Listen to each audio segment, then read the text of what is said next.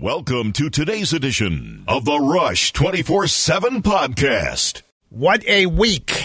What an incredible week. I mean, from beginning to end. And it's still going. And there is still winning that's happening today. Just incredible. And I'm going to tell you something, folks. One of the things I'm gratified about now, you know, I don't like to brag. And I don't like to say, notice me, but everything happening to the Democrat Party today, if you go back and you look at excerpts of the award-winning broadcast, go to rushlimbaugh.com, you'll find that I predicted this implosion of the Democrat Party, and that's exactly what it is. I mean, you get people writing, well, what happened to Democrats this week? This is unserious. It's worse than unserious. What happened to the Democrat Party is that they have lost their entire moral foundation. Excuse me, I got a cold coming on here, and I'm not going to worry about hitting the cough switch as often as I just bear with me here. I mean, they have lost their entire moral foundation, and they lost it 4 years ago. This is what happens. Let this be a lesson to you, folks, in your personal life. This is what happens when you become consumed with hatred. Hatred is a poison. It destroys you. Because hatred can never be requited. Hatred can never be rewarded. Hatred can never make you happy. Hatred means you're requiring on something painful or bad to happen to other people. And that's just not the way to happiness. That's not the route to success of any kind. And it's where the Democrat Party is. And I'll break this down and I'll explain it in great detail as the program unfolds. Telephone number if you want to be with us today is 800-282-2882. The email address, lrushbo@eibnet.us. So the last time I was here and we were together was Monday. And I have to tell you, it feels like it's been 2 weeks with everything that has happened since then. But it hasn't. It's just been 1 week. And the last thing that I did on Monday was inform all of you of a medical diagnosis, advanced lung cancer. And I told you Monday that I really wished that I could not announce it because I don't like making things about me.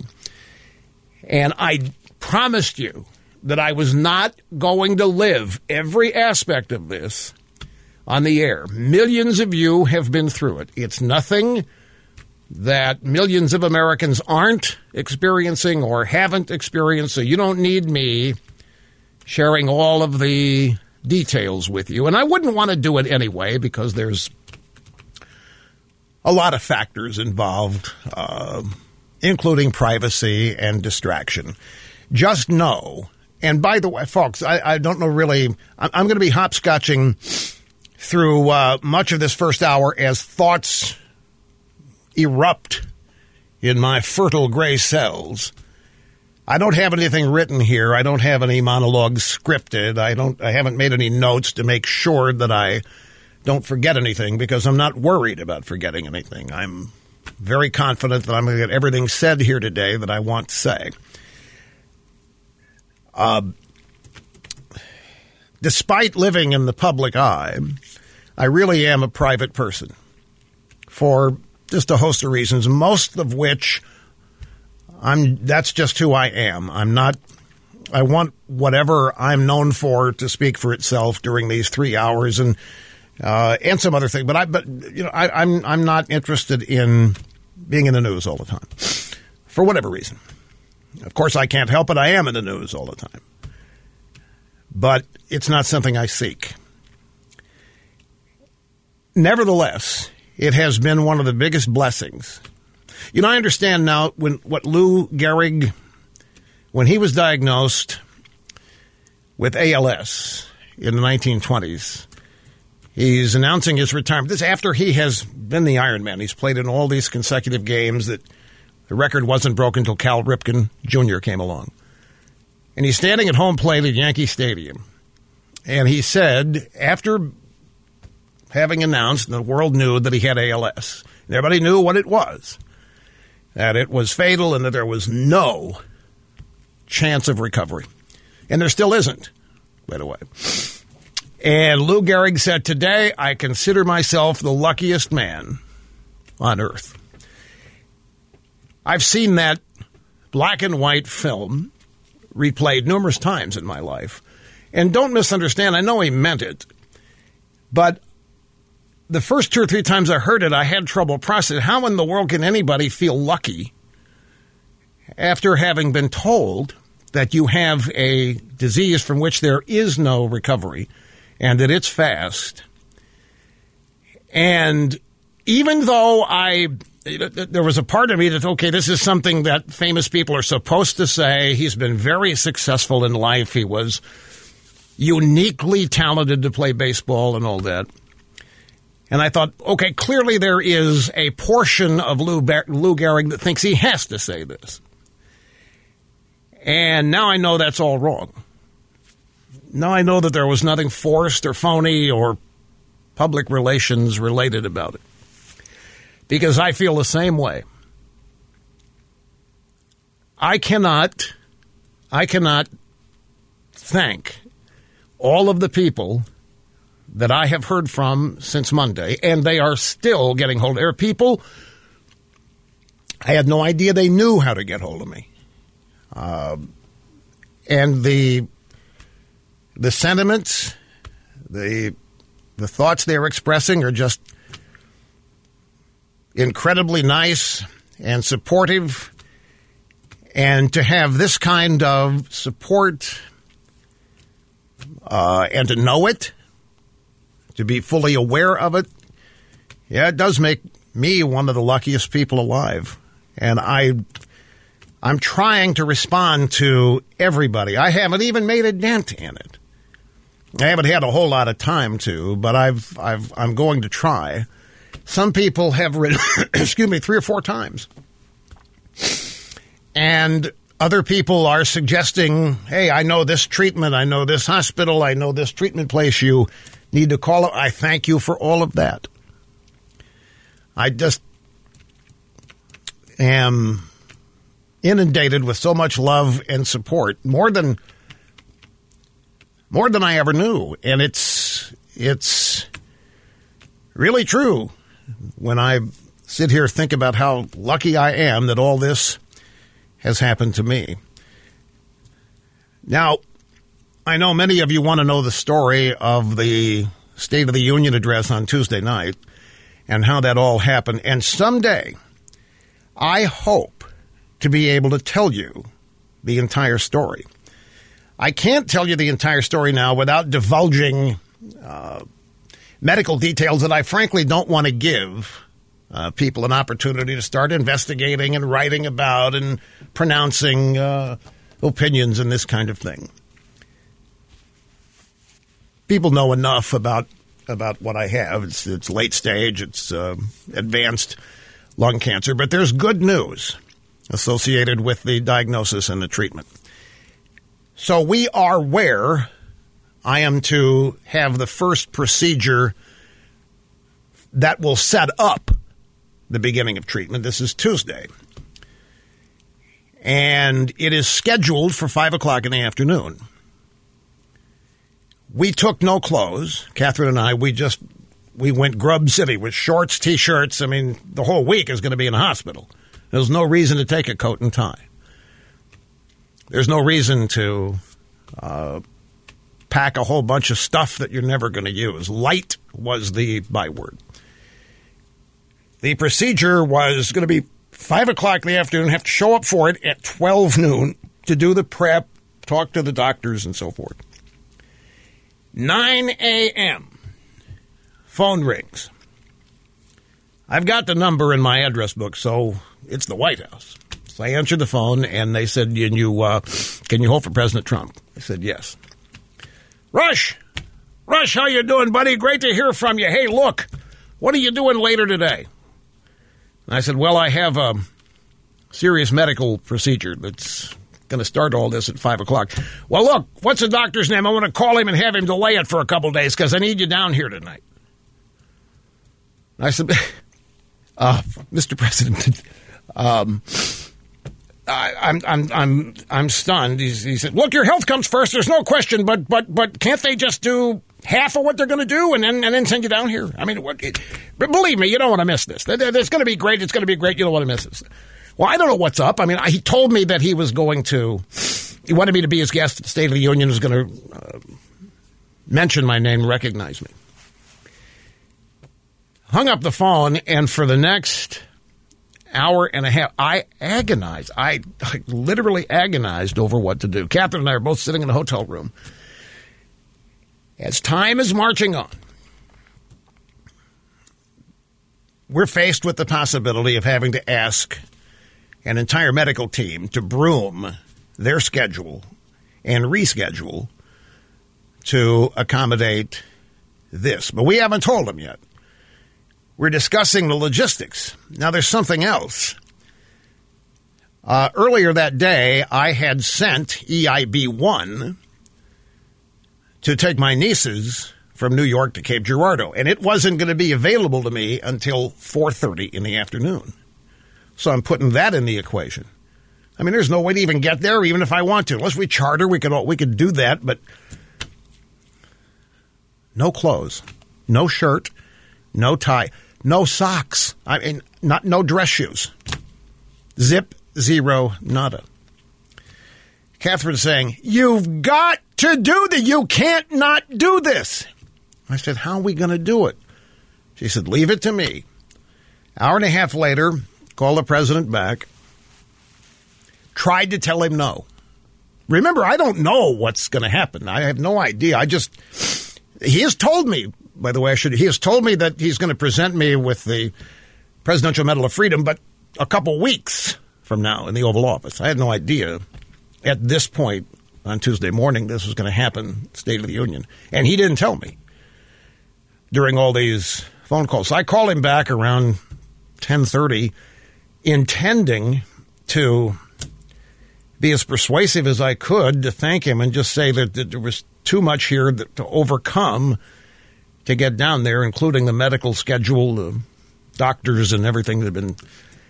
And this story, if I could, and someday I'm going to be able to give you every detail here, but for people that do not know Donald Trump, this story will explain him, his essence, his attitude toward life. There simply is nothing you can't do. There's nothing that can't be done, and there's not a single obstacle that can't be dealt with. And it's not even hard.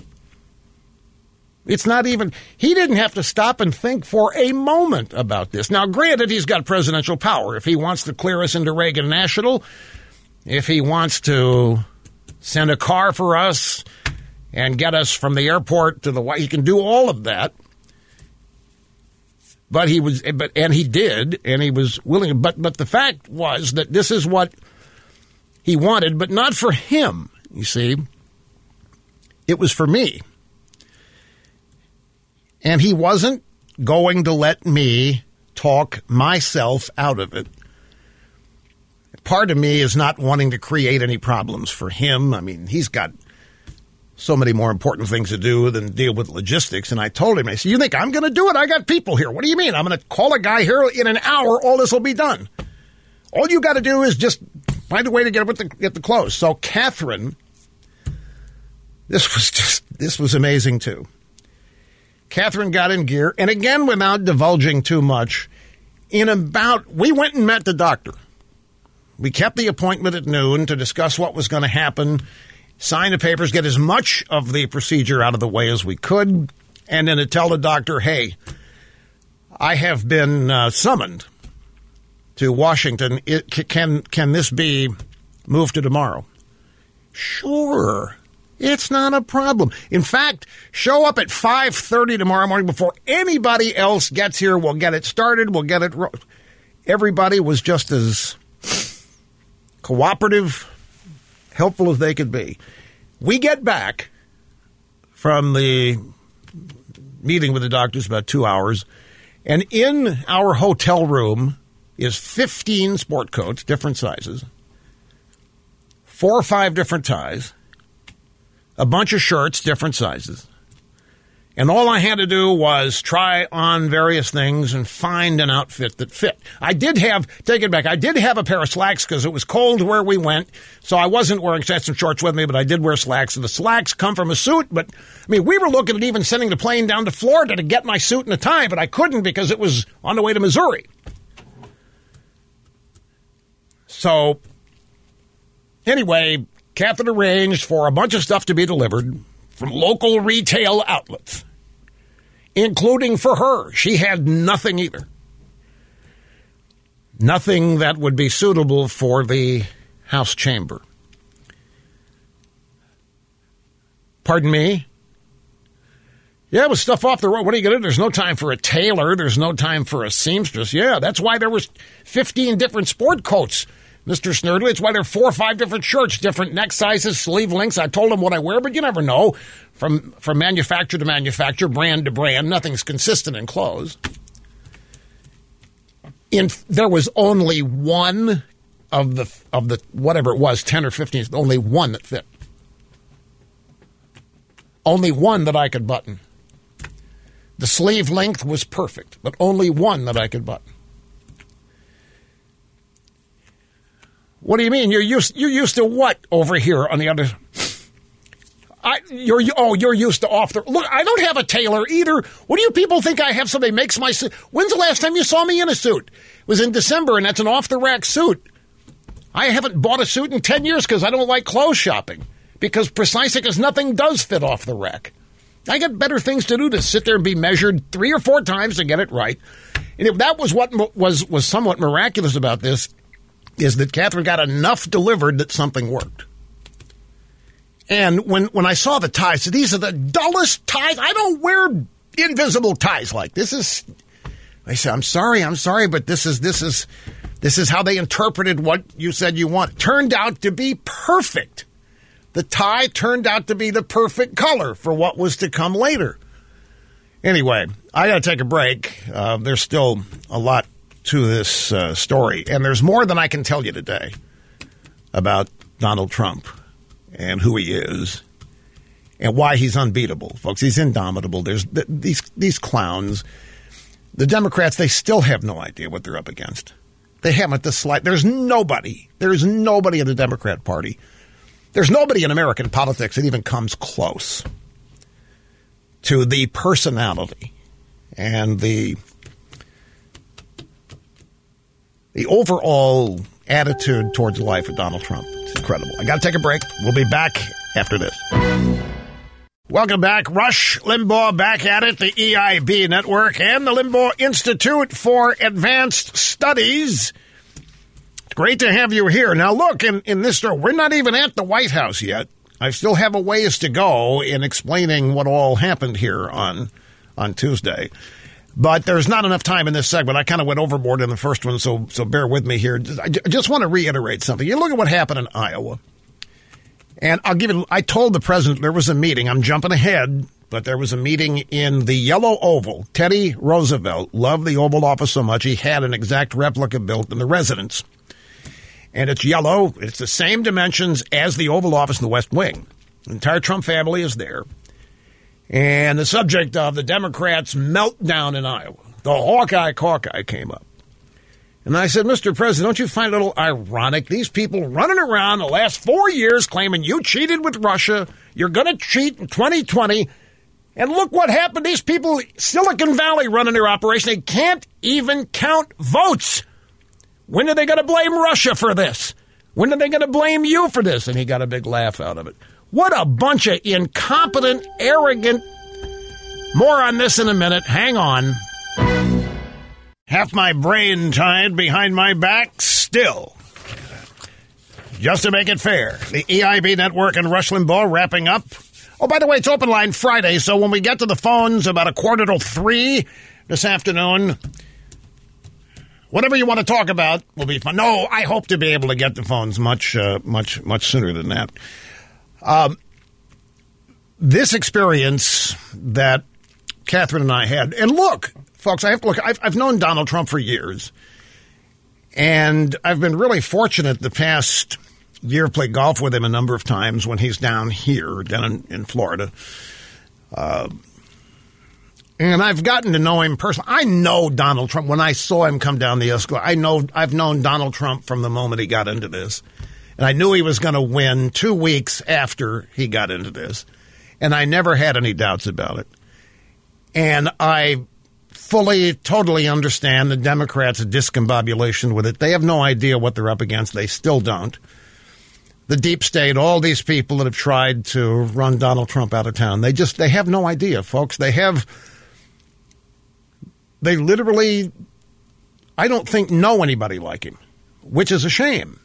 They don't know people like Donald Trump. They may even have disdain for people like Donald Trump. If you look at Donald Trump's life, he's lived a full and complete life, and not everything has been what we would characterize as exemplary, but that's the point. He's lived. He has gotten everything life has to offer, and he's not finished. And he attacks it each and every day, and he has no, what's the word? He's got no self-doubt. He doesn't let what other people might think of what he wants to do stop him from doing it or from saying what he wants to say. He's just a unique personality. And the fact that the political establishment, in fact, in some of both parties, don't understand it is not hard to understand, because there is a way of doing things, the standard operating procedure in electoral politics. And you can see the contrast. Go watch any Democrat during the Hawkeye, the lead up, and then that night when the vote mess happened, and listen to any of them talk. And every speech, even the hand gestures, are rehearsed, focus grouped, the words that they say, focus grouped, practiced. None of it is real. And all of it is pandering. Every bit of it is pandering. Mitt Romney epitomizes the pandering. Romney is pandering to other losers. For some reason, Romney thinks this is his route to victory. He hasn't slightest idea what his future is. But it doesn't include victory. Not even close. And he's going to find out sooner than later. But in this day, this past Tuesday, there was simply no way it wasn't going to happen. And he never made a demand. I want to try to be clear about this so that as many of you as possible understand the personalities. There was no demanding. There was nothing offensive. There was nothing belittling. There was nothing. It's a unique person that is able to persuade people to do what they want and make them happy they're doing it, even when they don't think they can. In Donald Trump's world, there simply is no can't. Especially when it comes to trying. So we tell him late in the afternoon on Tuesday that we're going to accept the invitation. He's thrilled. He was ecstatically happy. But as I was to learn later, not for himself, he, pardon the sniffles here, folks. I told you I've got a little bit of a bronchial congestion, chest cold coming on. At any rate, he's on the phone and saying, look, of course your health comes first. There's no question. You got to put your health first. Can't the doctor take some of it out now and then go get the rest of it tomorrow? What's his name? But there was never a demand. There just wasn't any way we were going to be able to decline it. That just wasn't going to happen. We figured that out, and then all the logistics fell into place. And we arrived in Washington and were picked up and taken to the White House.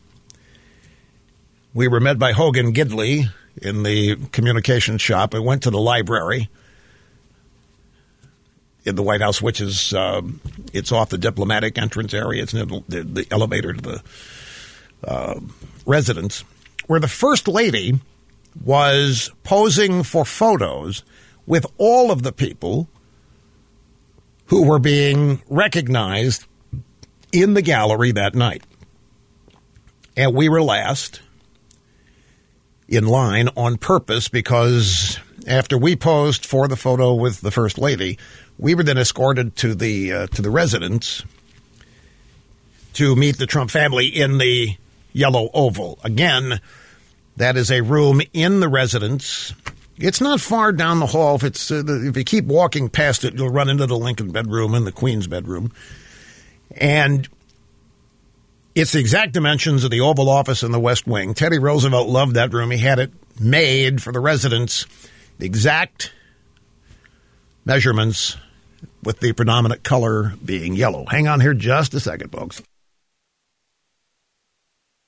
So we were escorted into the room by Mrs. Trump, and we chat with her for 2 or 3 minutes, and then the Trump family began to come in, Ivanka, Donald Jr., Eric, their wives, spouses, and then the president came in and sat down and started talking about the award and the medal and what it means and how special it is and how thrilled he was that we were able to make it. And folks, I don't know if I should. I'm going to go ahead and tell you this. I realize that it's going to open the floodgates of a bunch of people in the media, but at this stage, I don't care. And I never have cared, and I'm not going to start caring now what they say. One of the reasons I was reluctant was I just wasn't sure I deserved this. You look at, it's the highest civilian honor that the country awards. It's the exact same award that Congress give, the Congressional Medal of Honor, the Presidential Medal of Freedom. It's the exact same thing. There are different requirements. Military people who qualify are awarded the Congressional Medal of Honor with sometimes a ceremony at the White House, but this is the Presidential Medal of Freedom. And there was a part of me, I'm a radio talk show host, and I sit here behind this microphone and I talk. And this is, by the way, nothing new. Remember when I was at the National Review 50th anniversary dinner in Washington? Some of you will remember this story. I'm sitting at Mr. Buckley's table, and a man walks up to me who has been severely wounded in battle. And he asks if I could come over to his table to meet others at his table who also have been wounded. So I did. And I got over there, and I was listening to these guys who have nearly died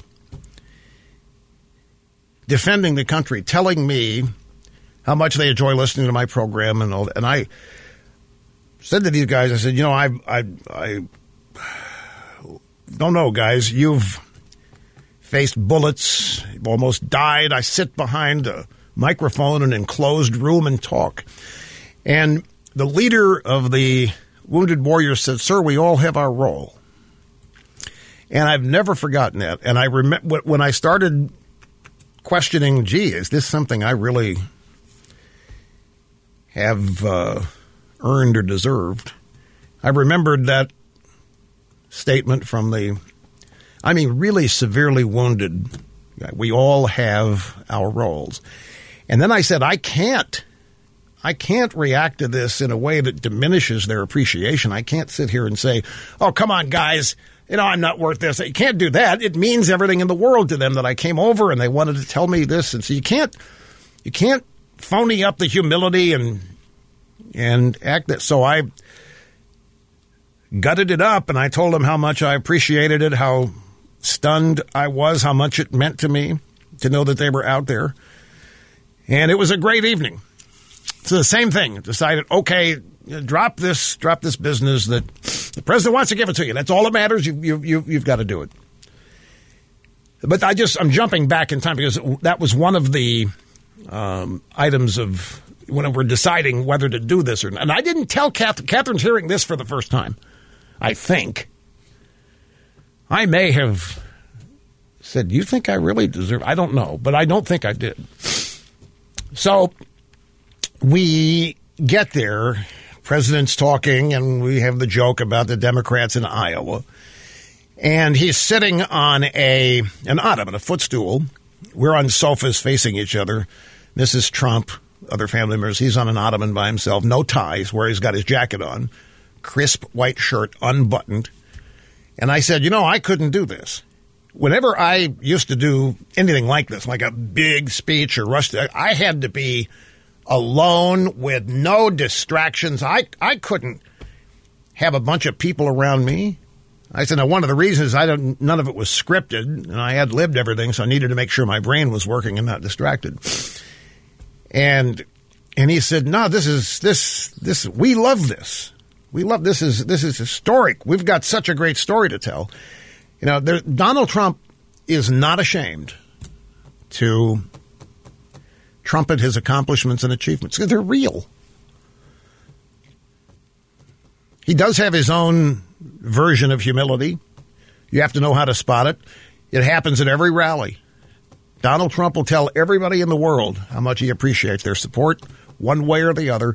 Could be 30 seconds, could take him 2 minutes, but everybody at a Trump rally knows that he appreciates them and doesn't take any of their support, their presence, for granted. So then, after this and the joking about the Democrats and my suggesting that maybe the Russians were behind this disaster in Iowa, it was time to leave. And this was something I never knew. I never knew how all of this happened. All those guests sitting up there with the First Lady in the gallery, I never knew how it all happened. But now I do. And I will tell you when we get back. Okay, so the way they get everybody over, and I'm truncating this, they've got a couple of buses, minivans that they're very nice. Don't misunderstand minivan. They put all the guests in. And the guests are the tail end of the caravan. It is a massive caravan, more SUVs I've ever seen in a row. And we left the White House about 8:15 to get over there, and they hustle you in to the gallery, and you sit down. And I've never been in the gallery. Oh, yeah, I have in the Senate, never in the House. I have seen the House chamber from floor level. You're not allowed to go out there if you're not a member. And it was pretty full by the time we got there at 8:30. And all the Republicans they're looking up and they're waving thumbs up. It was, I don't know, it was so inspiring and gratifying. And there was just if you can imagine an envelope or like a wave of warmth that just swept over me sitting there. Every Republican congressman, every senator, looking down there. And then to see the Democrats not doing a thing and they're dressed in all white and so forth. And it was just a moving night. And sitting there, can't believe we're there. Can't believe it happened. Can't believe it all came together. And then it happened. Almost every American family knows the pain when a loved one is diagnosed with a serious illness. Here tonight is a special man, beloved by millions of Americans, who just received a stage 4 advanced cancer diagnosis. This is not good news, but what is good news is that he is the greatest fighter and winner that you will ever meet. Rush Limbaugh, thank you for your decades of tireless devotion to our country.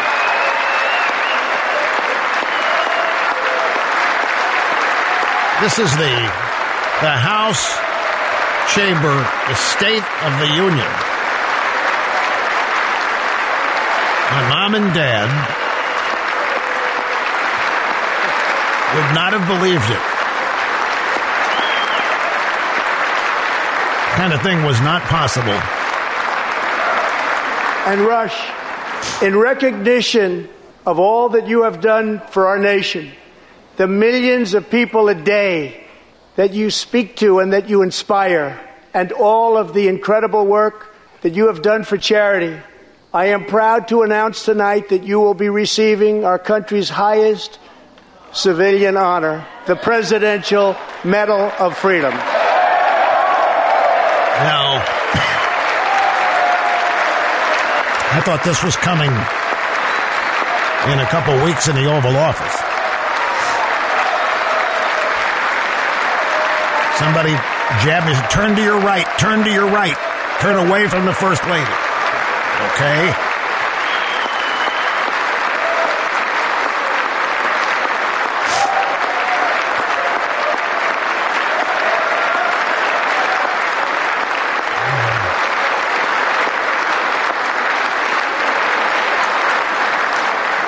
I will now ask the First Lady of the United States to present you with the honor, please.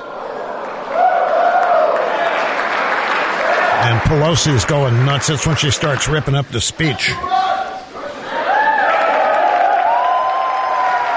Pelosi's so ticked off she can't see straight.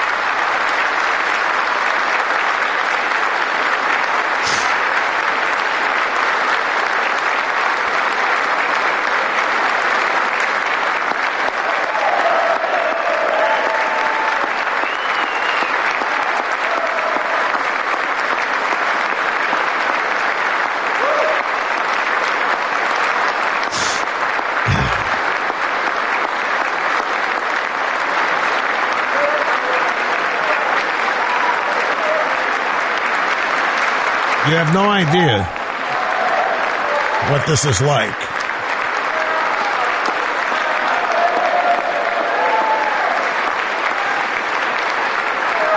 Of all the things you think might happen to you in your life. And Catherine, congratulations.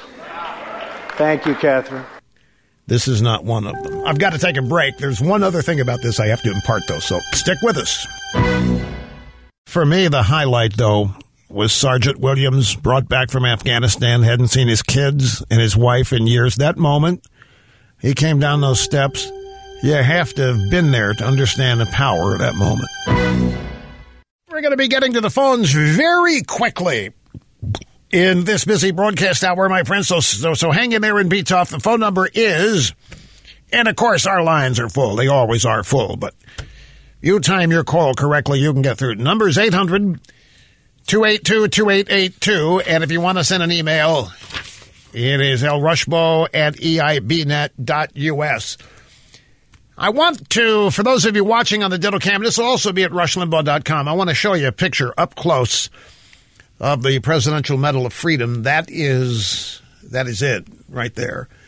And it is, I couldn't stop looking down at it the whole time that I'm wearing it.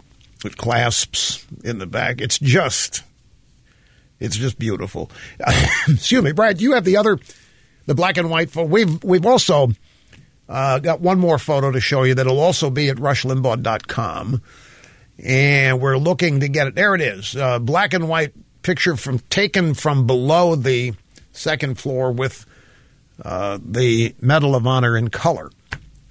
And it's, folks, it was such a joyous occasion. It was so unbelievable, and something for which not only me, but my family will be eternally grateful for. It's very, very special moment indeed. And I thank again the president and his family. Vice President Pence called after we left the Capitol and were on the way back to our super secret location, and where we spent the rest of the week. And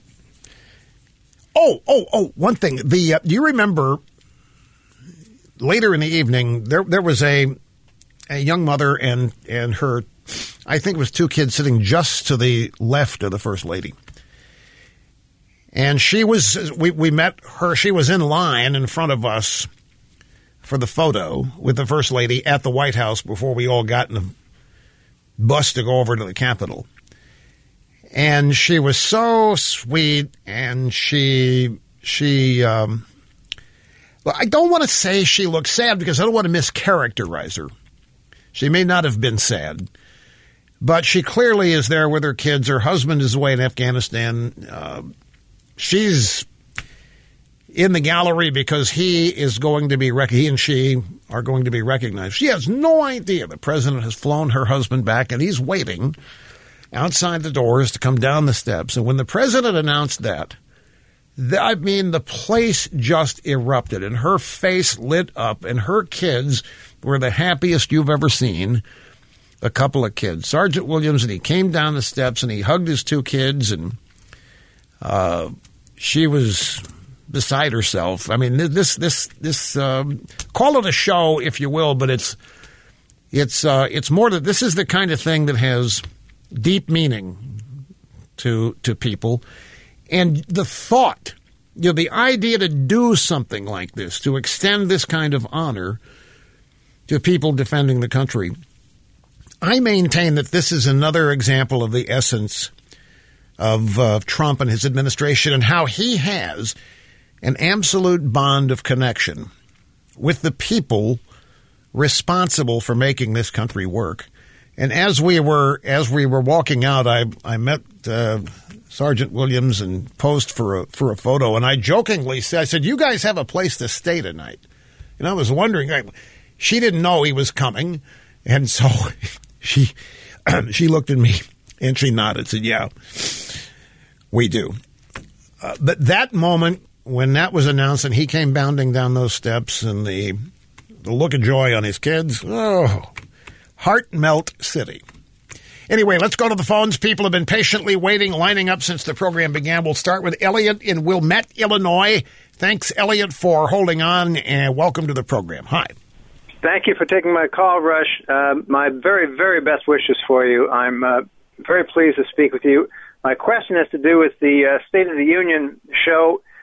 From the party we were in, we could see from your surprise, we could hear you saying to yourself, "Keep it together, keep it together, keep it together." My question is about Nancy Pelosi, and did you notice from where you were her pre-tearing of the speech before she did so at the end? Yeah, but I didn't know what it was. I saw her pre-tearing it, and I had no idea that it was because. Was that before she started, or along during it? And secondly, no, it was that will do to the Democrats. No, it was before, because clearly she didn't have the strength to rip it from scratch, so she had to get each page started in advance so that when she went to rip it up. But that was before he started? Well, I think it was after he started. Although I have to say that I only know that based on what I've seen since. I didn't actually see her doing that, the initial rip, during the State of the Union speech. Now, what it all means for the Democrats, I don't think this is complicated, and I wish I had some unique, brand new, you've never heard it before answer. But you want to know what the impact of this is going to be on the Democrats. It is going to be devastating. I'm watching the media today. I've watched the media the past couple of days. They're trying to glaze over this debacle in Iowa. They're trying to make it even media that you think is friendly to us. They're doing everything they can to salvage this because they need viable opponents for ratings.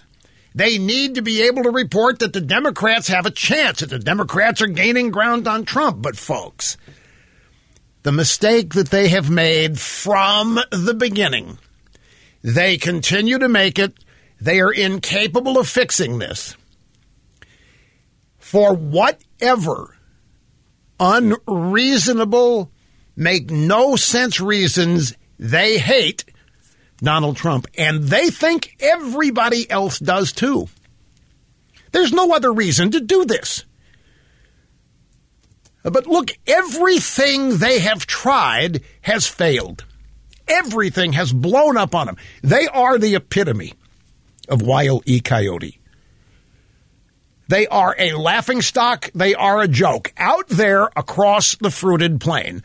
They're not a laughingstock or joke in the media because the media is invested in them, wants them to look good, wants them to win. But I'm telling you, ripping up State of the Union speech that's chronicling and reporting on the greatness of the State of the Union, the improvements and the changes for the good for everybody that has happened. There's no sizable constituency out there that hates Trump so much that they're going to applaud that. The Democrat Party makes the mistake of assuming that Twitter is national public opinion.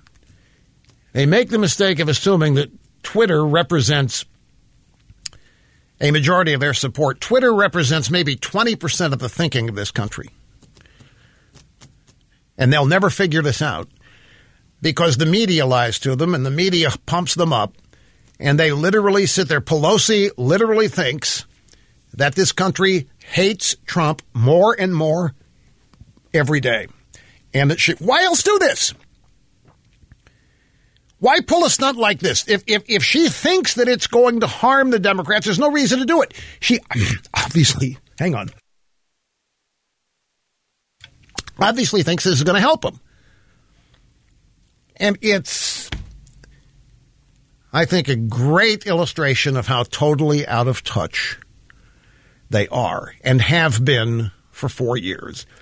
And I'll tell you, I don't think they have ever been close.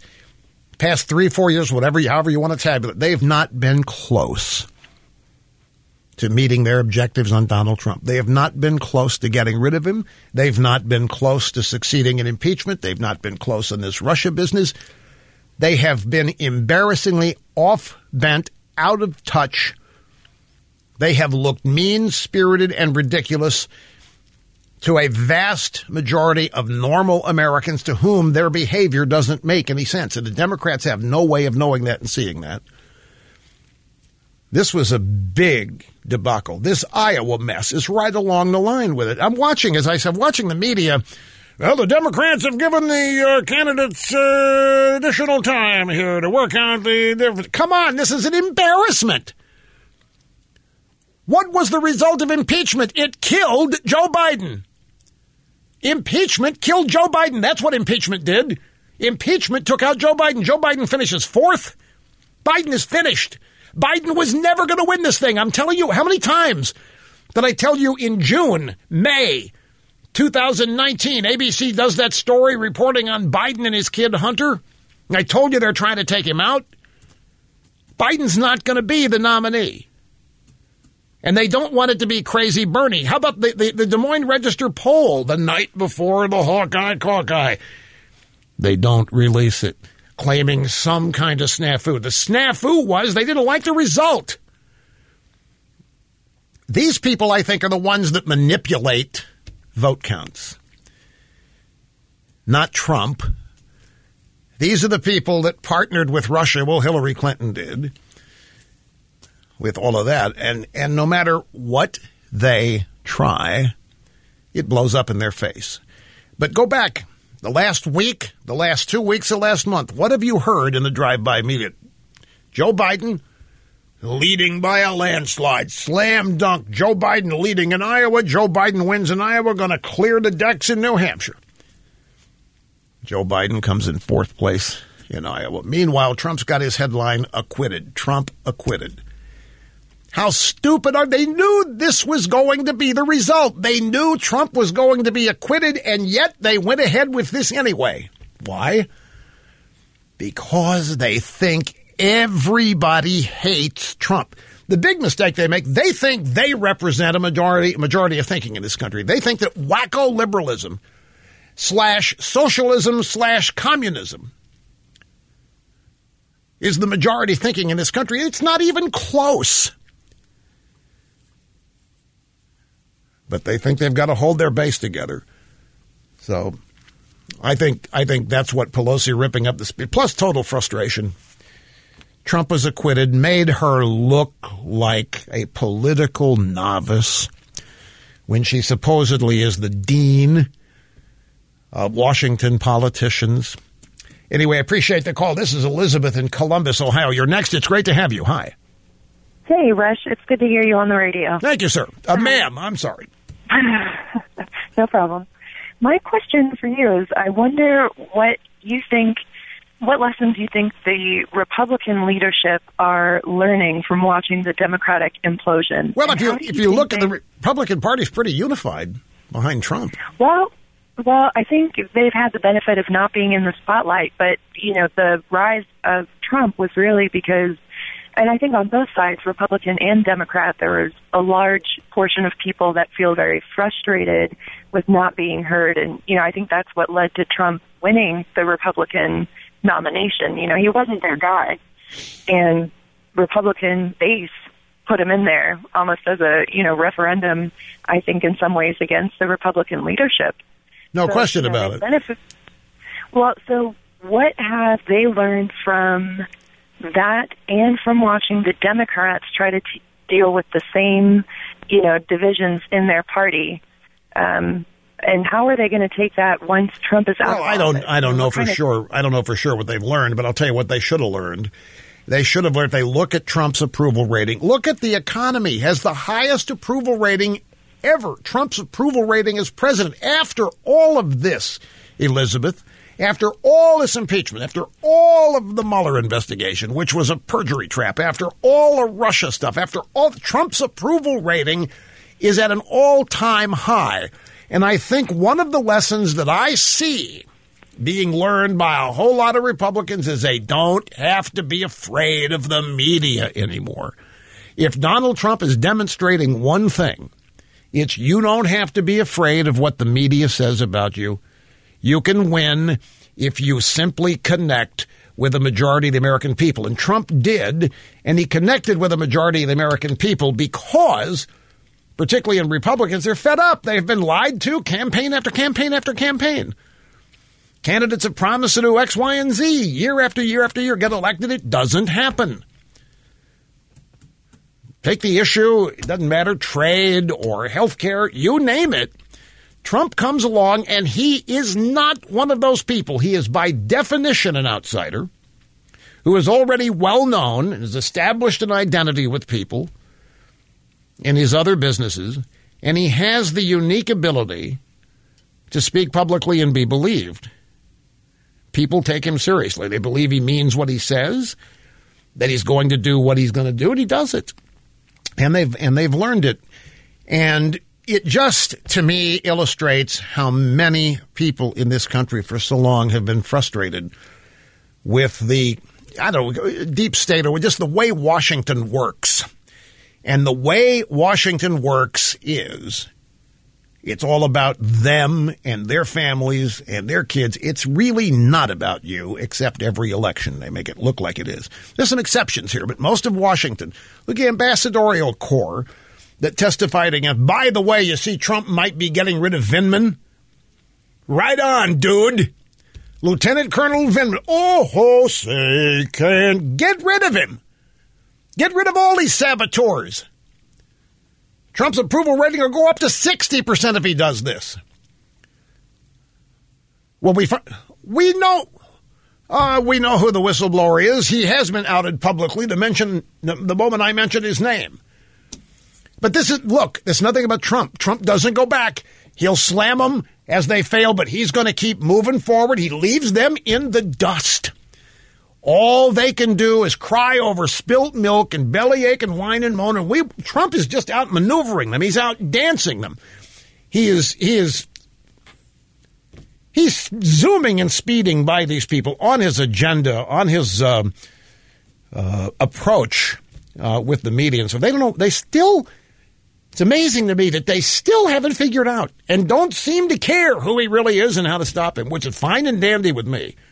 They continue to just do dumb, ignorant things as they attempt to stay true or whatever to their ideology. Look, I got to go. Quick timeout. We will continue in a moment. Grab audio soundbite number 45. Shortly after 12 noon today, maybe it was just before 12 noon, President leaving the White House on the way to helicopter to Marine One to get on a flight down to North Carolina, and he was holding something in his hand. And he walked up to the media. This is what he said. So I just got this. It was just handed to me. This is the D.C. Circuit, and we just won the big emoluments case. I think it was a unanimous decision. This was brought by Nancy Pelosi and her group. It just came out a few minutes ago.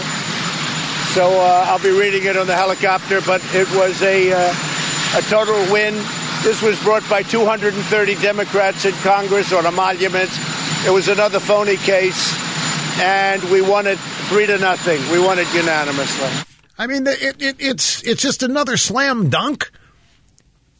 A federal appeals court, 3-0, dismissed a lawsuit by congressional Democrats alleging that Trump violated the emoluments clause of the Constitution by refusing to allow lawmakers to review and approve his financial interests.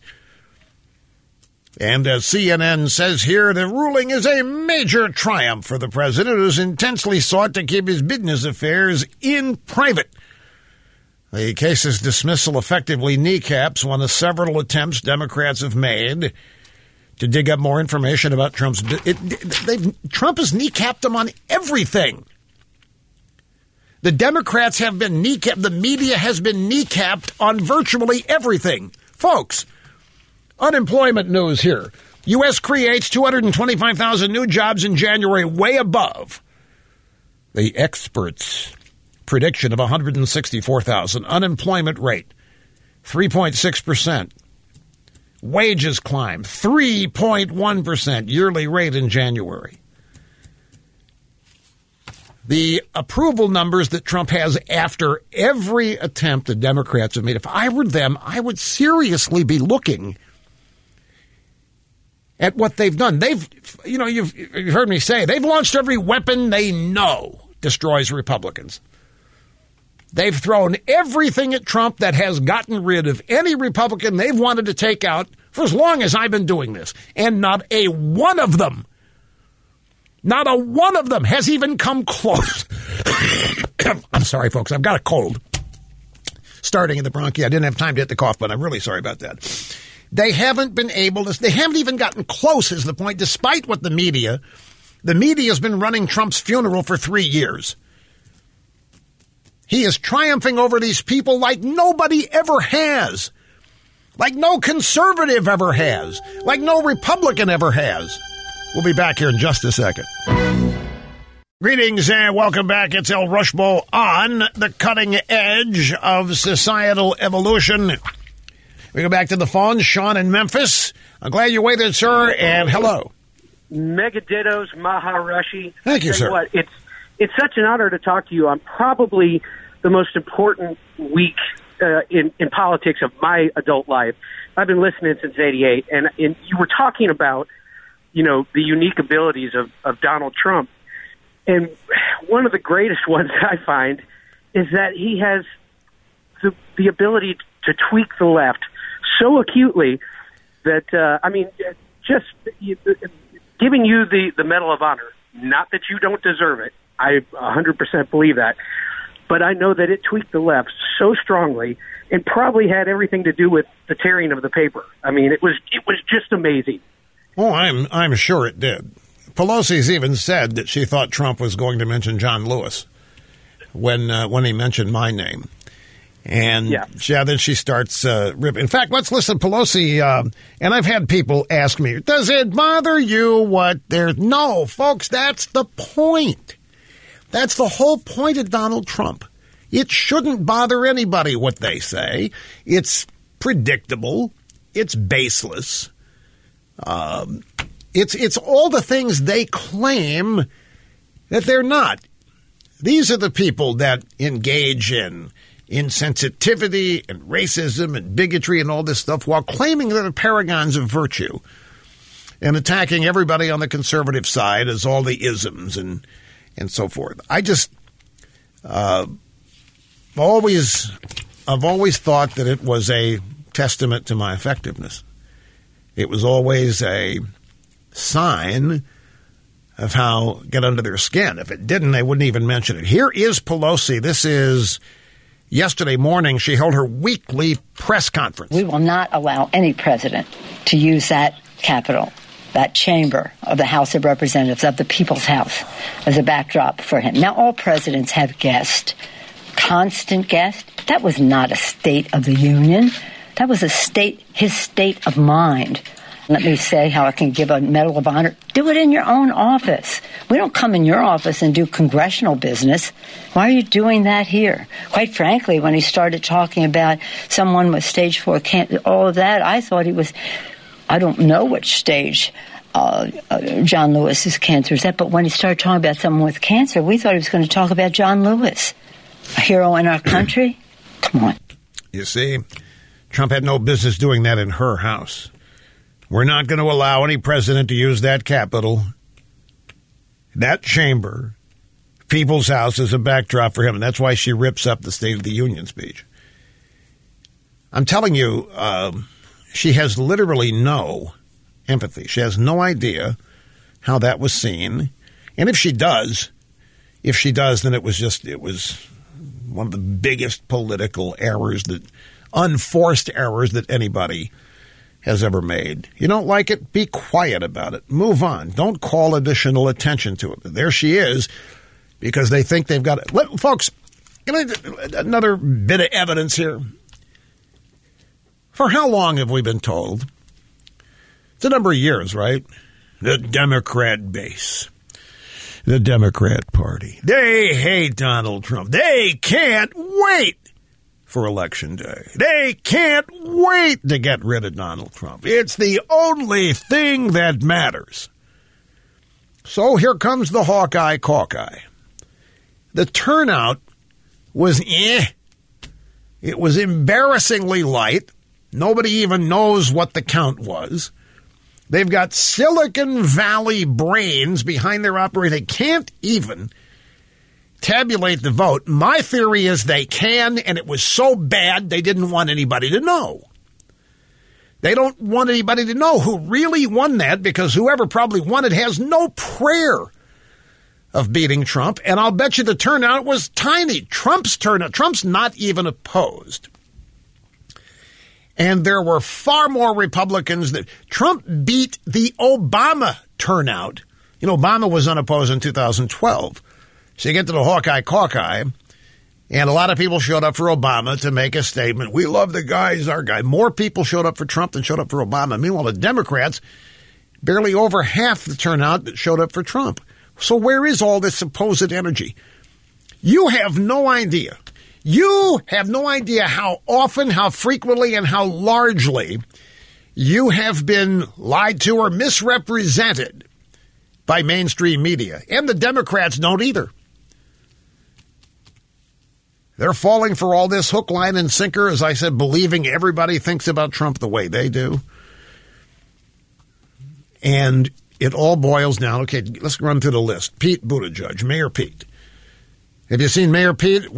He's a programmed focus group candidate that has rehearsed his hand positions for emphasis. He has focus group the words. He's focus group the timing, meaning there isn't anything real. Crazy Bernie has got them all scared to death because they think that Crazy Bernie, if he wins, is going to destroy the Democrat Party. I got news for you. The Democrat Party's on the way to total implosion anyway, because there isn't any difference in Crazy Bernie and Elizabeth Warren or Hillary Clinton or any of the other frontmen. They all want government in charge of everything. They all want to destroy the economy that has been created in the free market. They want to replace it with massive tax increases. The Democrats are lying to them, fooling themselves if they believe there's a smidgen bit of difference in whoever they nominate. Well, Mayor Pete is a centrist, and there aren't any centrists anymore. You know something, folks? I got to tell you something else. And those of you who've been listening to me for many, many moons know this. This idea that you have 40% left and 40% right and 20% undecided, and the 20% undecided are the brilliant ones. They're the smart ones. They're the ones that haven't made up their minds. They're the ones who aren't partisan. They're the ones who study it issue by issue by issue.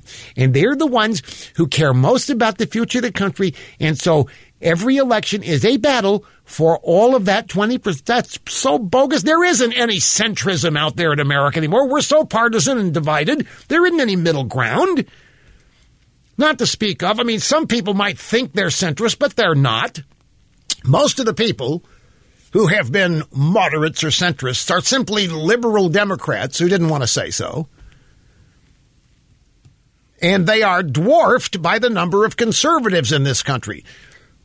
Not in California and New York, but throughout the whole country, they are outnumbered by people who self-identify as conservative versus those who self-identify as liberal. But the liberals all live in coagulated areas. Parts of New York, parts of California, they don't get out. They don't know anybody else of any other way of thinking, and there's nothing centrist about any of them. I think this is another one of the biggest scams that professional politicians and, if you want to throw media in too, have been running on the American people. This idea that there's this great unwashed in the middle. And they're the ones we got to pay attention to. They're the ones we got to watch because they're the ones that are not partisan. They make up their minds issue by issue. They're not racist. They're not sexist. They're not bigoted. They're any of this other stuff. And I have never for the longest, it may have been the case some years ago, but I don't think it's been the case for a long time. And I think most of those people that used to be classified as centrist, the great unwashed, have moved to our side. Most of them support Trump and don't admit it. But when the time comes for them to demonstrate it and show it, there they are and there they will be. They show up at rallies. They show up at the ballot box. Does anybody really think the Democrats have anything that can compare to the Trump rally, to the energy that is at one of those things, to the commitment, to the personal bond that people have with the candidate? Do you think anybody really has on the left a personal bond with Mayor Pete? I mean, a sizable number. Anybody personal bond with Joe Biden? Crazy Bernie might be the closest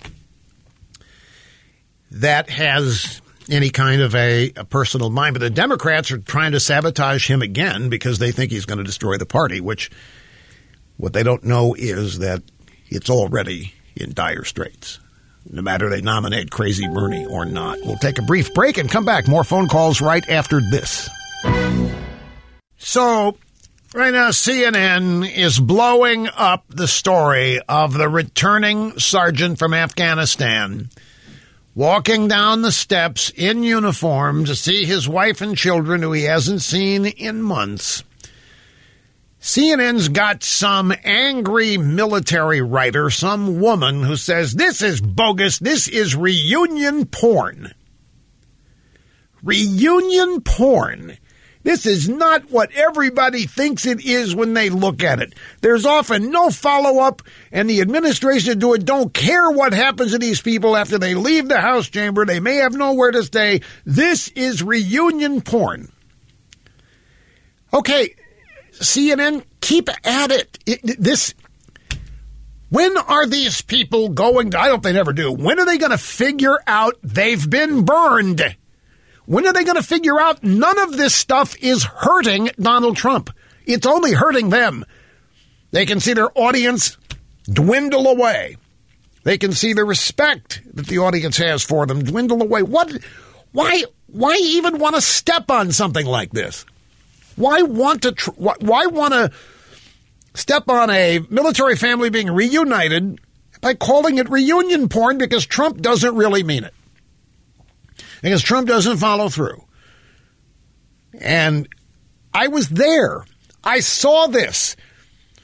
I shook their hands. I walked out with them. They were deliriously happy. I pointedly asked them if they had some place to stay. I was going to get them a hotel. I don't know. I mean, she doesn't know her husband's coming home. I don't know where they live.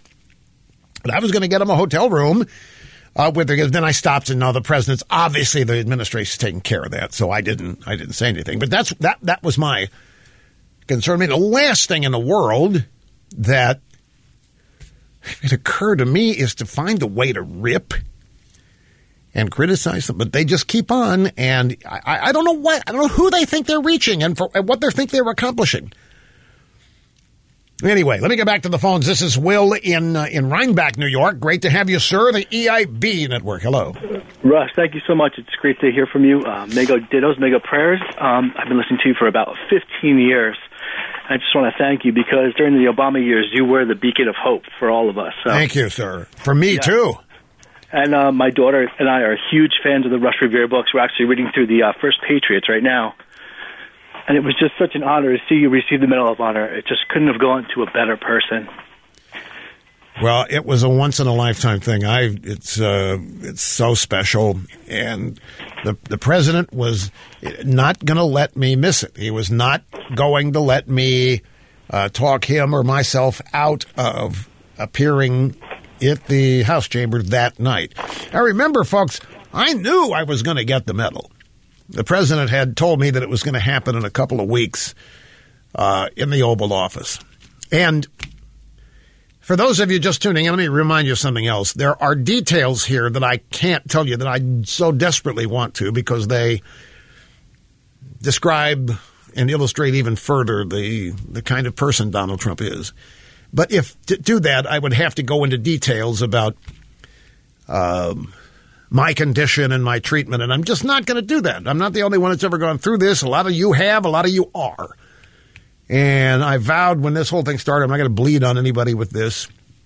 But someday, somehow, I'm going to be able to tell the entire story, because there are elements of it that you'll just laugh yourself silly. And they're all about Donald Trump refusing to hear no. No matter how polite, no matter how sincere, no matter heartfelt, no way, not possible. And this is, as I say, it's an aspect of his personality that these people, his political opponents, haven't the slightest idea. They have no way of understanding it.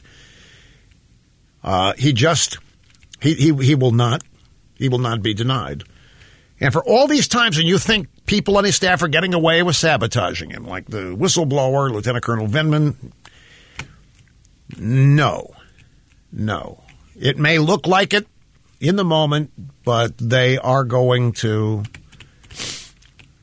I don't want to say pay a price. They're going to be outed for what they're not going to get away with it, is the point. He's just indomitable and will not let anybody deny what he wants. And I don't mean that as he's oppressive and insensitive and doesn't listen. It's, in fact, the exact opposite. Brief break. Back with more after this. Fastest 3 hours in media, 2 hours in the can. And one exciting, busy broadcast hour remaining. We'll get to that. And your phone calls will be a part of it. Again, thanks to everybody out there and all of your good wishes. I'm seeing all of it. I haven't had a chance to reply to all of it, but I can't tell you how deeply I appreciate all of it. The views expressed by the host in this program documented to be almost always right, 99.8% of the time. It's great to have you with us, my friends, as we wrap up yet another week of broadcast excellence. I want to talk a little bit more about the Democrats' situation in Iowa. I just have some things I want to close the loop on. I've been dancing all around this all day. I think it is so much more meaningful than anybody knows. I think this debacle is a harbinger of disasters to come. And you know what it's all rooted in, ladies and gentlemen? The Democrats really cannot do elections anymore because they can't stand the way people vote. You know, I have said that the day is going to come where some of these Democrats, and look at Schiff's already done it, already made reference to it, we got to cancel a vote. The vote, we can't trust the ballot box, Schiff said. Can't trust the ballot box to do what we Democrats want. Meaning, we can't trust the American people to elect us. They just can't stand that people vote in ways they don't like. So look, Hillary loses, and they've tried to tear the country apart for 3 years. And I'm not telling you anything you don't know. I don't think this is a one-off and an isolated thing. I think it is symbolic of a trend. And I have never thought these people represent the majority of thinking in this country. I've never thought it. The media creates the impression that they do. But I've never thought so. In fact, There was a story, I didn't get into much detail with it at the time, but it was 2 or 3 weeks ago, and it was a story about how all of these liberal elites in places like Silicon Valley, California, and Hollywood, all these liberal elites, white liberal elites, live their lives the same way you do. They raise their kids the same way you do. They just don't want anybody to know it. They are not exposing their kids to crime. They're not exposing their kids to sanctuary cities, and they're not exposing their kids to drugs on purpose. They're trying to shield them. They're trying to raise their kids the same way you are, but they don't dare let Democrat voters know it, because it would be, if they found out, the epitome of hypocrisy. Well, it is the epitome of hypocrisy. Look at the scandal. All of these white liberal Hollywood people gaming the system to get their kids into elite universities. Why does that matter? That's something rich Republicans do. Well, of course it matters, because that's how you grease the skids for your kids' future. They don't want anybody to know it. That's when it is learned that this is what some of these people are doing. Look at the hell that descends on them. And I maintain to you that there are a lot of people, the media is the same way. The media living in Washington, their kids go to the finest schools, their kids do this and that, they try to keep their kids. They're not exposing their kids to all of the crap they're telling you have to be understanding and fair, but they just won't admit it. So here we are in Iowa. They can't do elections because they can't stand that people vote in ways they don't like. Hillary loses. They've tried to tear the country apart for 3 years. Now Bernie is peaking as the winner. They have to jigger the votes against him. They can't stand that voters won't do what they want. Rather than try to get themselves aligned with voters, do what voters want, try to win that way, it's exact opposite. The Biden campaign, if it ever was anything, is falling apart. And I'll tell you something, I don't think Biden ever has been the real leader. Cut me a break. We really going to tell people, Joe Biden hasn't ever gotten anywhere in a Democrat presidential primary in his life. Why all of a sudden is Joe Biden leading this primary? I don't believe he ever has. I think they're doing everything they can to tamp down crazy Bernie. So, the Plugs campaign's falling apart. Women of color are fleeing Pocahontas in droves. Mayor Pete supposedly surging. Really. And then over here, Michael Bloombeto, the guy's all of 5'4", doesn't stand a prayer because I don't care how much money he spends. Hillary's being coy about running. Mitt Romney, you want to hear a rumor? Some Democrats are thinking about drafting Mitt Romney as their presidential nominee. And, of course, Romney would sign up yesterday for it. Romney would do it yesterday. So we will just have to see how it all shakes out.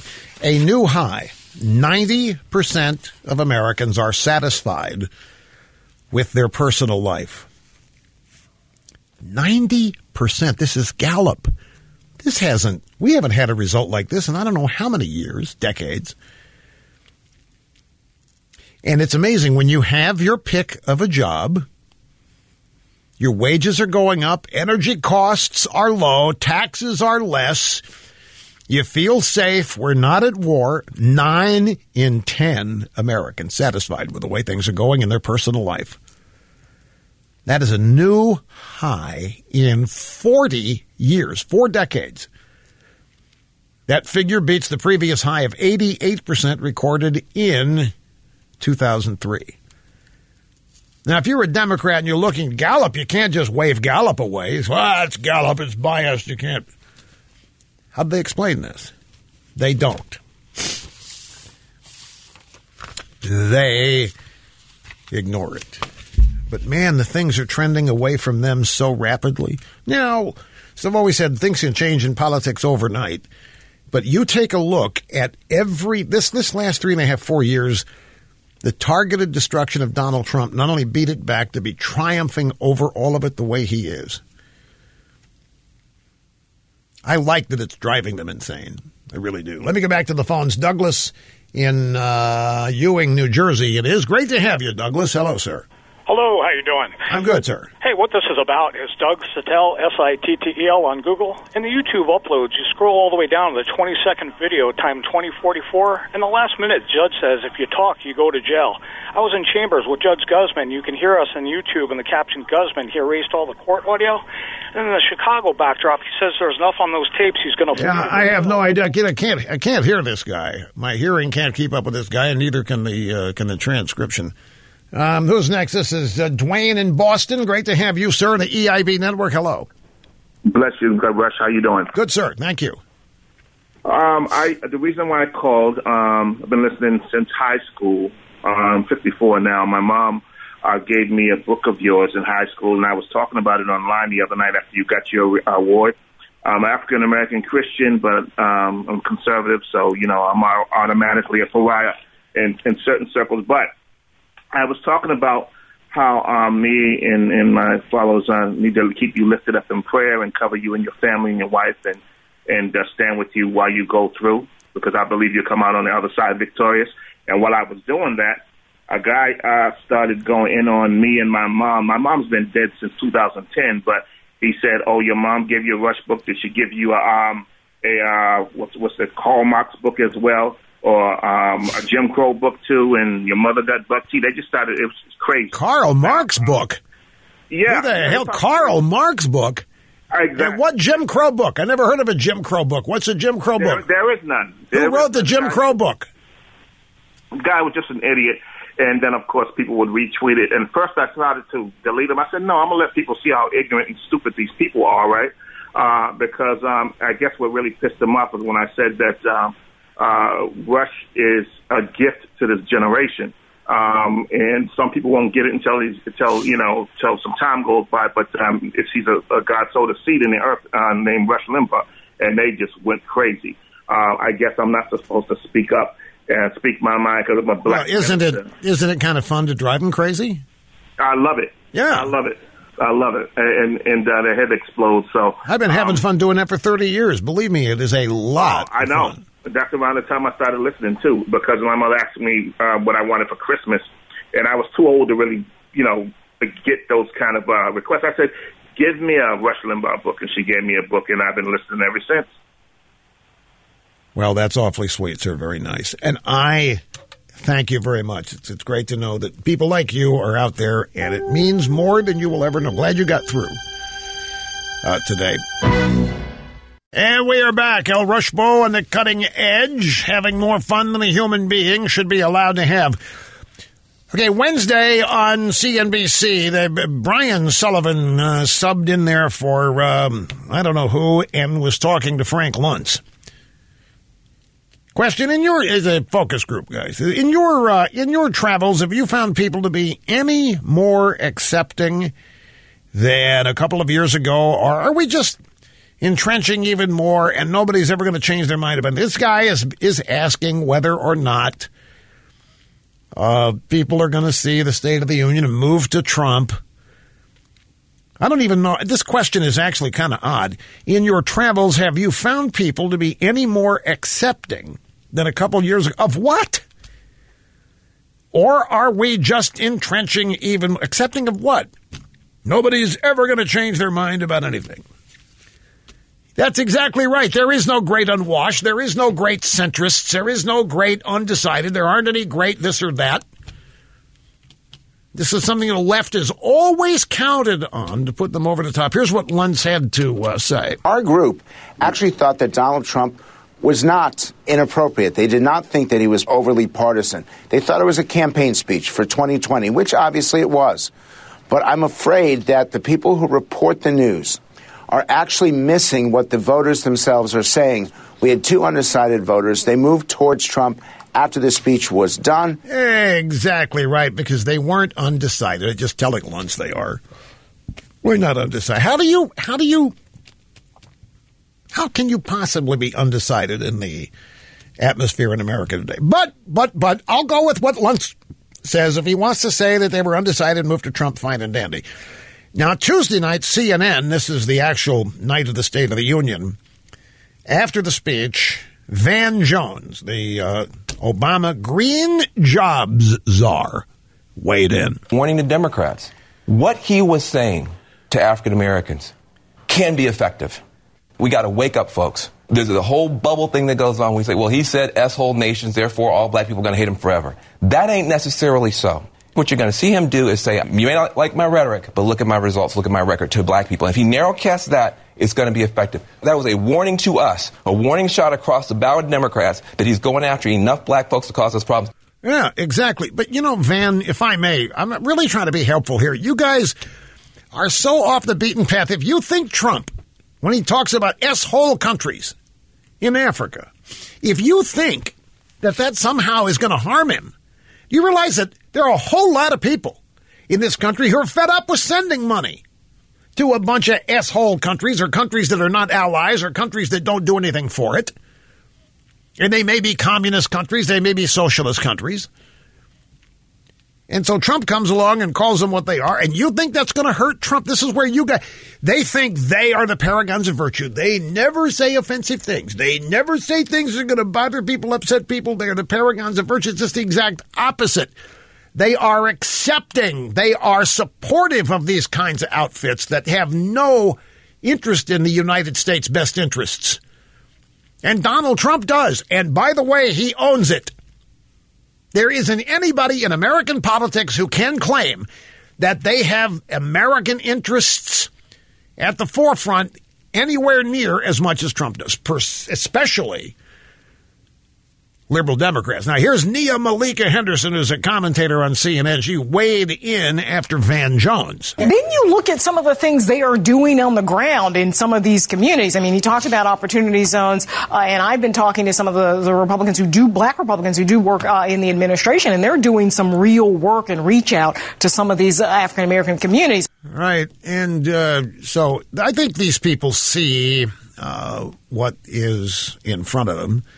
They just don't ever believe that Trump can pull it off because they think that they have successfully maligned and impugned all Republicans forever. That we're all racist, sexist, bigot, homophobes, and so forth. But you look at the black and Hispanic unemployment rate, you look at the approval numbers Trump has, these people are being blindsided. They're being blindsided because they refuse to see the absolute truth. Who's next? Anita in Yorba Linda, California. Welcome to the EIB Network. Hello. Thank you, Rush. Want you to know we're holding you close in our prayers. Thank you. Thank you very much. Appreciate it.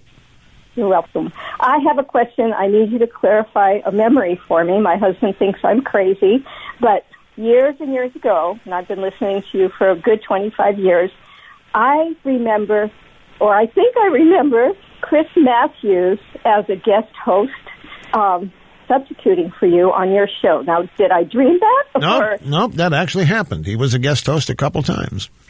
Oh, thank you. You are absolutely correct. Do you know what year it was? This is back in the days of Chris Matthews. He was a good friend of mine. Chris Matthews, I will tell you this little story. Many of you have heard it. It was a 1993 White House Correspondents' Dinner, and Clinton tells a joke about me being a racist for defending Janet Reno when she was attacked by John Conyers. As Clinton said, a black guy. He only defended because he's being attacked by a black guy. And Chris Matthews came up to me at the end and said, you cannot let the President of the United States get away with calling you a racist. In this room and on national TV, you can't do it. That's absurd. He was outraged by it. Now, he probably agrees with Clinton. Who knows? These are the people that have gone through the massive transformation. Folks, I'm very proud of something, and I know it's true. I haven't changed my core beliefs have not changed in 31 years. You have no reason to ever doubt what I believe about things. I'm talking about core beliefs. There might be subtle disagreements with little tax policy here and there, but the core of conservatism, not changed, not sold it out, not betrayed anybody. I have not left anybody hanging. I've not kept people here for 25, 30 years or whatever under false pretense.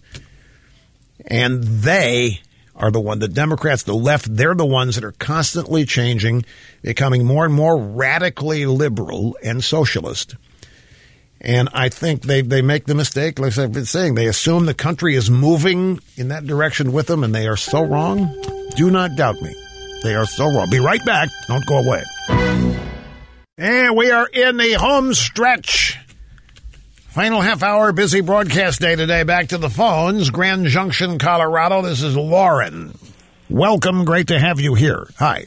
Hi, Rush. How are you? Good, sir. Thank you. Good. Well, I just wanted to let you know just how much you've meant to me over the last 31 years, actually, of my life. I've been listening to you religiously for 15 years, but my memories go back to 1989, getting off the school bus in 5th grade and hearing your voice on the radio when I'd go into the garage. And my dad always had you on, and that was one of my fondest moments of him and I in relationship is when we would hear your voice on the radio, and you just mean so much to me and to him, and then in many ways he was unable to kind of express the way he would feel towards me and trying to express his love for me, and with politics being the glue that kind of kept our conversations together. You were always that voice, and you were always just so meaningful to us. I just wanted to thank you for that. So just wanted to thank you for that, Rush. You mean so much to us. Me and my dad, we've been talking about you in recent days, and it's been an emotional week this week, but we're just praying for you, and we're just really just excited to see you win that medal. It was really a thank you. I have to tell you, 31 years is a long time, and it is. Well, I don't know, mind-blowing, fascinating, whatever. So many people call us. They've been here for the whole time. 31 years. That means people start out with whatever age they're. 31 years later, they're still here. Now, I'm still here too, but it's my job, and it's what I love. It's what I am most satisfied doing. But 31 years is a long time, and there are incredible numbers of people who have been here 31. We have extensive audience research, folks. We know exactly who all of you are, where you live, how much you listen, what time you start, what time you stop. We got data on you that you wouldn't even believe, but we do not use it to hunt you down, target you with advertising in the way Silicon Valley does. We do have, I'm just kidding, we don't know who all of you are, but we do know quite a bit, with the audience research. 31 years is a long time. Somebody starts out at age 25, and they 56 years old, and they're still listening. For you young hosts out there, you realize how good you have to be in order to keep people tuned in for 31 years. I'm just having fun with you. I'm blown away by it. I'm in awe of it, and I am the one who is grateful and thankful. And I appreciate that, Lauren. This is Jared in Ocala, Florida. You're next, sir. Great to have you with us. Hi, Rush. How are you today? I'm good, sir. Thank you. I wanted to tell you, first off, I thought it was fantastic that President Trump gave you that award. You deserve it. You earned it. And you've kept all of us on the right path, listening carefully to what they're trying to do here. I see it daily because I'm out in the field working as a core process server, and I see people and their attitudes. But I can tell you, it's almost like the Democrats have become like the mafia, and now it isn't going their way because they got a top cop that says no way, no more. You know, that's a good point. That's a good way to characterize it. Well, that's how they behave, and they want it their way, and they're totally, look at it that it's only their way, and God forbid anybody stands up and thinks for themselves. They don't want this country thinking for themselves. That's the whole problem, and I think it's all based on money with them. It's all based on their pockets. but you seem to care so much and show, and you've given your heart and soul. And it gives a lot to all of us, and I wanted to thank you. And we're here, and we think about you every day. I do, and I'm so grateful for all the efforts you've done, and I hope you do well and stay tough. My dad suffered what you're going through. Yeah, it's a lot of people have, and it's tough. But I've got a good medical team. I've got some great doctors, and they've already discovered some interesting things that should facilitate treatment. So, and by the way, I've so many people who want to share with me friends of theirs who have had excellent results here or there, and please call them. Please, I can't tell how much it is moving that so many people want to help. I cherish it, and I appreciate your comments very much out there, Jared. Folks, I've got, speaking of something he said, grab soundbite number 21. I'm also looking for Vice President Pence. I've got probably 55 soundbites here, and I'm trying to find which one Pence is. Okay, wait a minute. Is this it? 5 and 6. Right, 5 and 6. The one page that I don't have. But I need it. Okay. First, but before that, go to soundbite number 21. This is Howie Carr, who was on Tucker Carlson's show on the Fox News Channel on Wednesday night. And Howie Carr said, why not just say I disagree with Rush Limbaugh? Why does every disagreement have to be kind of perverted into a race conversation? Okay, they disagree with Rush. Fine. Well, why do they have to call everyone they dislike a racist? Every time. That's Tucker Carlson asking Howie Carr. That's the way it is with liberals. If they disagree with you, ergo, you are a racist. And it doesn't matter that Rush has raised millions of dollars for charities, leukemia foundations, with the Betsy Ross T-shirt more recently. Yeah. He's done all that. He's a historical figure in American politics, I would say, and in the radio industry. I'll tell you one thing, he never rode around on Jeffrey Epstein's jet. Unlike a certain former president of the United States, he never tried to cow Ronan Farrow into stopping his exposés of Harvey Weinstein like Hillary Clinton's people did. Yeah. It's ridiculous. It's really loathsome. All of that is a good point. It's clearly a two-way street. And then the vice president. This is what I was looking for. This is Vice President. As I mentioned, he called me after the State of the Union on Tuesday as we were headed back to the airport. And let's see, this is Wednesday morning on a Fox. Wait a minute. Yeah, Fox News Channel, Fox and Friends. And Ducey said, your longtime friend Rush Limbaugh, President awarded him the Medal of Freedom. Rush didn't see it coming. It always happens in the White House, not Congress. So Rush didn't see it coming. I reached him shortly after he and Catherine left the Capitol, and he was very moved and told me that he was going to spend the rest of his life trying to earn it. And I said, Rush, you've already earned it. Everything you've done to uphold values and ideals that have made this country great. Rush told me last night that his wife said that God is working in all of this.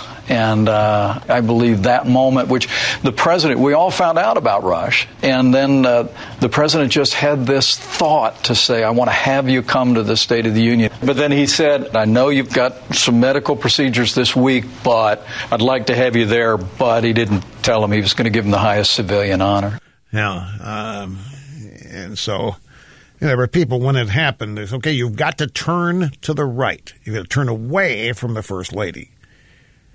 It's okay. And it was a special night. And I'm broken record. Back in just a second, folks. Hang on. So I'm getting some emails. Rush, really worried about this cough of yours. What's going...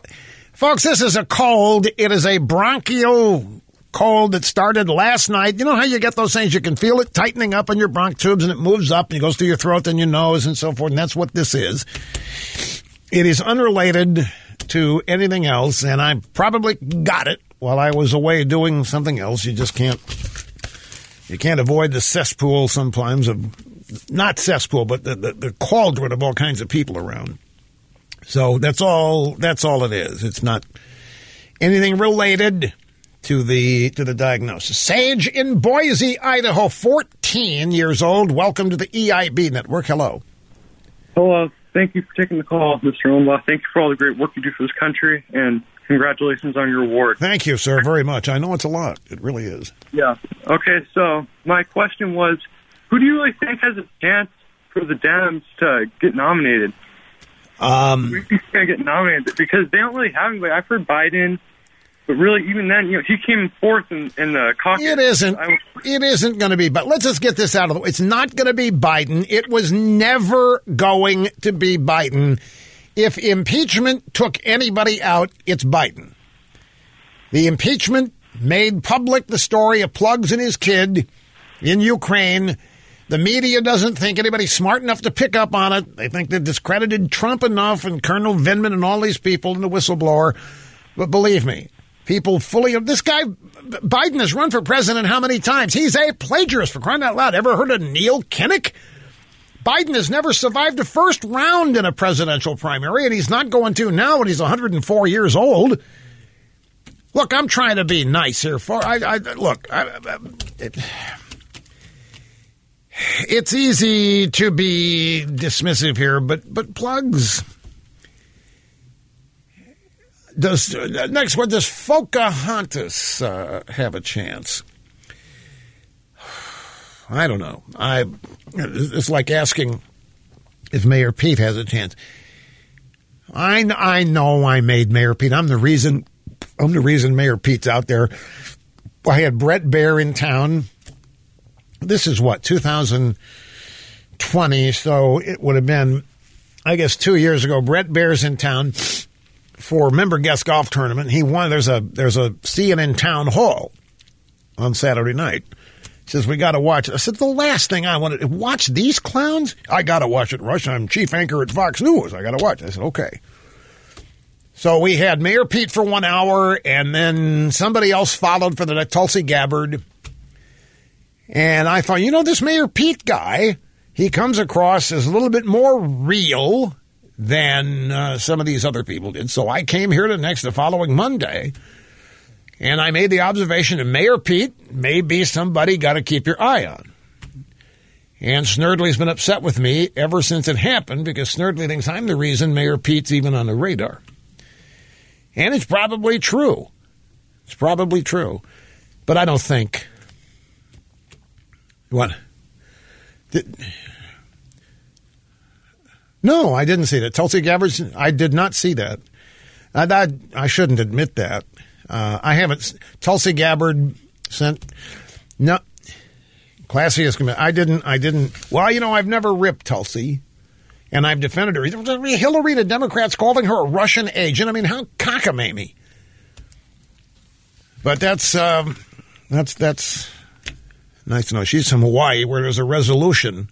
City Council passed a resolution to arrest me if I'm seen in public in Honolulu because something I said 5 years ago. I forget what it is. So if that happened, I'd call Tulsi. I said, can you handle this for me? I'm sure. Who's next? This is Joy in Erie, Colorado. Is that right? Welcome, Joy. Hi. Rush, you are so, so loved, and pray for you every day. Before I get weepy, I'm going to get right to my question. With everything going on in Iowa, they clearly have an agenda. They will have an agenda in November. I'm worried about fraud and the clown show that may occur in the election then. What do you think? What can we do? Do we have precincts? Is the Trump team ready to handle this? I think the Trump team is so far ahead of the Democrats in their fraud that they don't even have the slightest. I think Brad Parscale and the Trump reelect team are already running rings around. Joy, the evidence of the past 4 years, and it's been the case that everybody thinks that Democrats never lose, that they're smart, that their strategy is always a step ahead of us. Oh, my God. We're waiting for the next scandal. In fact, aren't you? Are you waiting for some new scandal to drop that Schiff claims he's just discovered? Oh, yeah, every day. Every day I know it's coming. But has any of it worked? No. I still worry about him. I worry about him every day, and not that his support will wane or anything like that. I just worry what they're up to, because they're dangerous and people, you know. They are indeed. They're completely dangerous, but their arrogance, their upset people don't vote the way they want people to vote. I guess my point to you is that none of them are going to outmaneuver or outsmart Trump or his team. Believe me, everybody on Trump's team is very much aware of how these people could run fraudulent voting operations. I mean, look what they did to him. They're the ones that partnered with Russia. They're the ones that put together the Steele dossier. He knows everything they're capable of. But unlike other Republicans, Donald Trump knows how to smoke them. Trump knows how to defeat them. Okay, folks, thank you for being with us. Appreciate it more than you'll ever know. Running out of ways to say so, but never doubt it. Have a great weekend, and we'll be back here on Monday, revved and ready to light it up.